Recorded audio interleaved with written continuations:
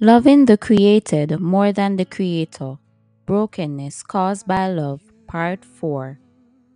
2 Timothy 3 2 and 5. For men shall be lovers of themselves, covetous, boasters, proud, blasphemers, disobedient to parents, unthankful, unholy. And verse 5 says, having a form of godliness but denying the power thereof. Loving yourself becomes dangerous once you love yourself more than you love God. Loving money becomes dangerous once you love money more than God. Loving a person becomes dangerous once you love them more than God. Loving anything becomes dangerous once you love it more than you love God.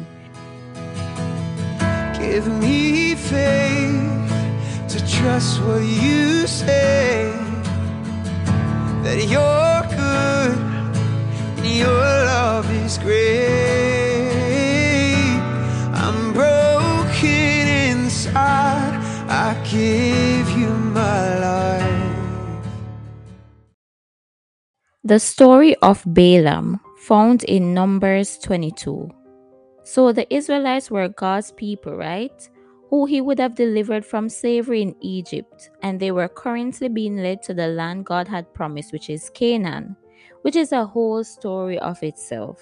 But on their journey, they would have stopped and made camp near the Moabite nation. Prior to this, God had fought numerous battles for Israel and won, so the other surrounding nations were afraid of them.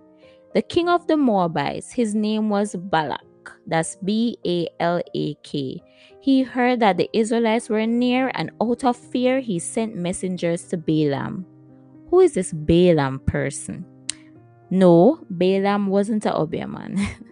Balaam was once a good man, a prophet of God, the same and only God which the Israelites followed. But he had given up himself for greed and covetousness. So, knowing the person he was, the king sent messengers to Balaam requesting that he put a curse on the Israelites so that they would be weak enough for the Moabites to overthrow them. Because imagine capturing the most powerful nation at the time.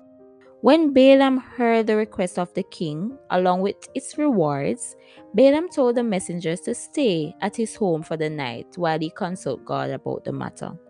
What really go on here, so is like somebody put a gun in your hand and tell us if you kill a innocent, and you go respond like, wait, they let me ask God if me can do it. Balaam would have heard about Israel, okay? Just like everyone else, and he would have already known that Israel was under the protection of God when they approached him to curse them. When you see the meme, would you live here without internet for a year for 20 million, and the minute you see the money you actually start considering the whole thing? Well, it was something like that that happened to Balaam.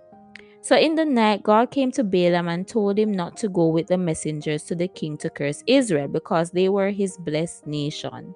So in the morning, Balaam would have told the king's messengers that he would not come with them because God instructed him not to do as they would have requested. The messengers went back to the king and told him that Balaam refused his offer. The king, in response, sent back the messengers with even more incentives, a promise to promote Balaam to great honor in the kingdom. In addition, the king promised to do whatever Balaam says if he comes and curse Israel. Balaam, after hearing the new terms, responded to the messengers saying, even if the king offered a house filled with silver and gold, I cannot go beyond the word of God. But again, he told them to stay for the night, just in case God had anything different to say. During the night, God came to Balaam. This time, he told him if the messengers call him, he should go with them, but he should only speak the word that God puts in his mouth. The next morning, the messengers just left because they assumed Balaam would just give another rejection and send them back to the king. Remember, God said if the messenger called, and they did not. Yet Balaam was determined to get the reward, so he got up, prepared his donkey, and went with the messengers anyway. Balaam's disobedience angered God, and on his way to the king, God sent an angel to block his path. God opened the eyes of the donkey, and when the donkey saw the angel standing with drawn sword, it moved out of the way, off the path and into the fields. Now, Balaam was definitely confused and frustrated with the donkey because to him it was behaving strange and he had to keep beating it and directing it back onto the path. It reached the point where the angel appeared again, this time on a narrow path where the donkey had nowhere to go, and it fell down. Balaam get well grieved now and give the donkey one lick. He was hitting the donkey before, but this time God opened the mouth of the donkey and the donkey started talking to Balaam, saying, "What have I done?" And guess what? Balaam responded to the donkey and was about to kill it when God opened his eyes to see the angel standing in the way. He instantly fell on his face and he said to the angel that he had sinned. The angel then instructed him to continue on his journey with the messengers, but only the words that God put in his mouth he must say. But so far, the scary thing about this story is not the donkey talking, but it's the fact that even if your will is not inclined with God's, if you refuse to trust Him and His instructions, He will permit you to follow your desires and suffer the results. Balaam knew that what was being asked of him was wrong, but his love for power and wealth was more than his love for God, which is why even while rejecting the messenger's request at the first attempt, his heart really wanted to be granted the opportunity to go so he could get the rewards from the king. The donkey talked, and Balaam's first instinct wasn't to turn back or run away, but to kill the donkey so he can continue his journey in peace. This is why it's important to put God first. Balaam had no idea what lied ahead of him, but God did. Think about it. Wouldn't it be better for him to trust the direction of the person who knows the destination? We will look at what happened with Balaam when he arrived in Moab on the next episode. But I'll leave you with 5 reasons to love God more today, April 30th, 2022. First, John 4 verse 19. It says that we should love Him because He first loved us. Nothing feels better than to love someone who loves you too. Talk truth. The second reason to love God more. John 3:17.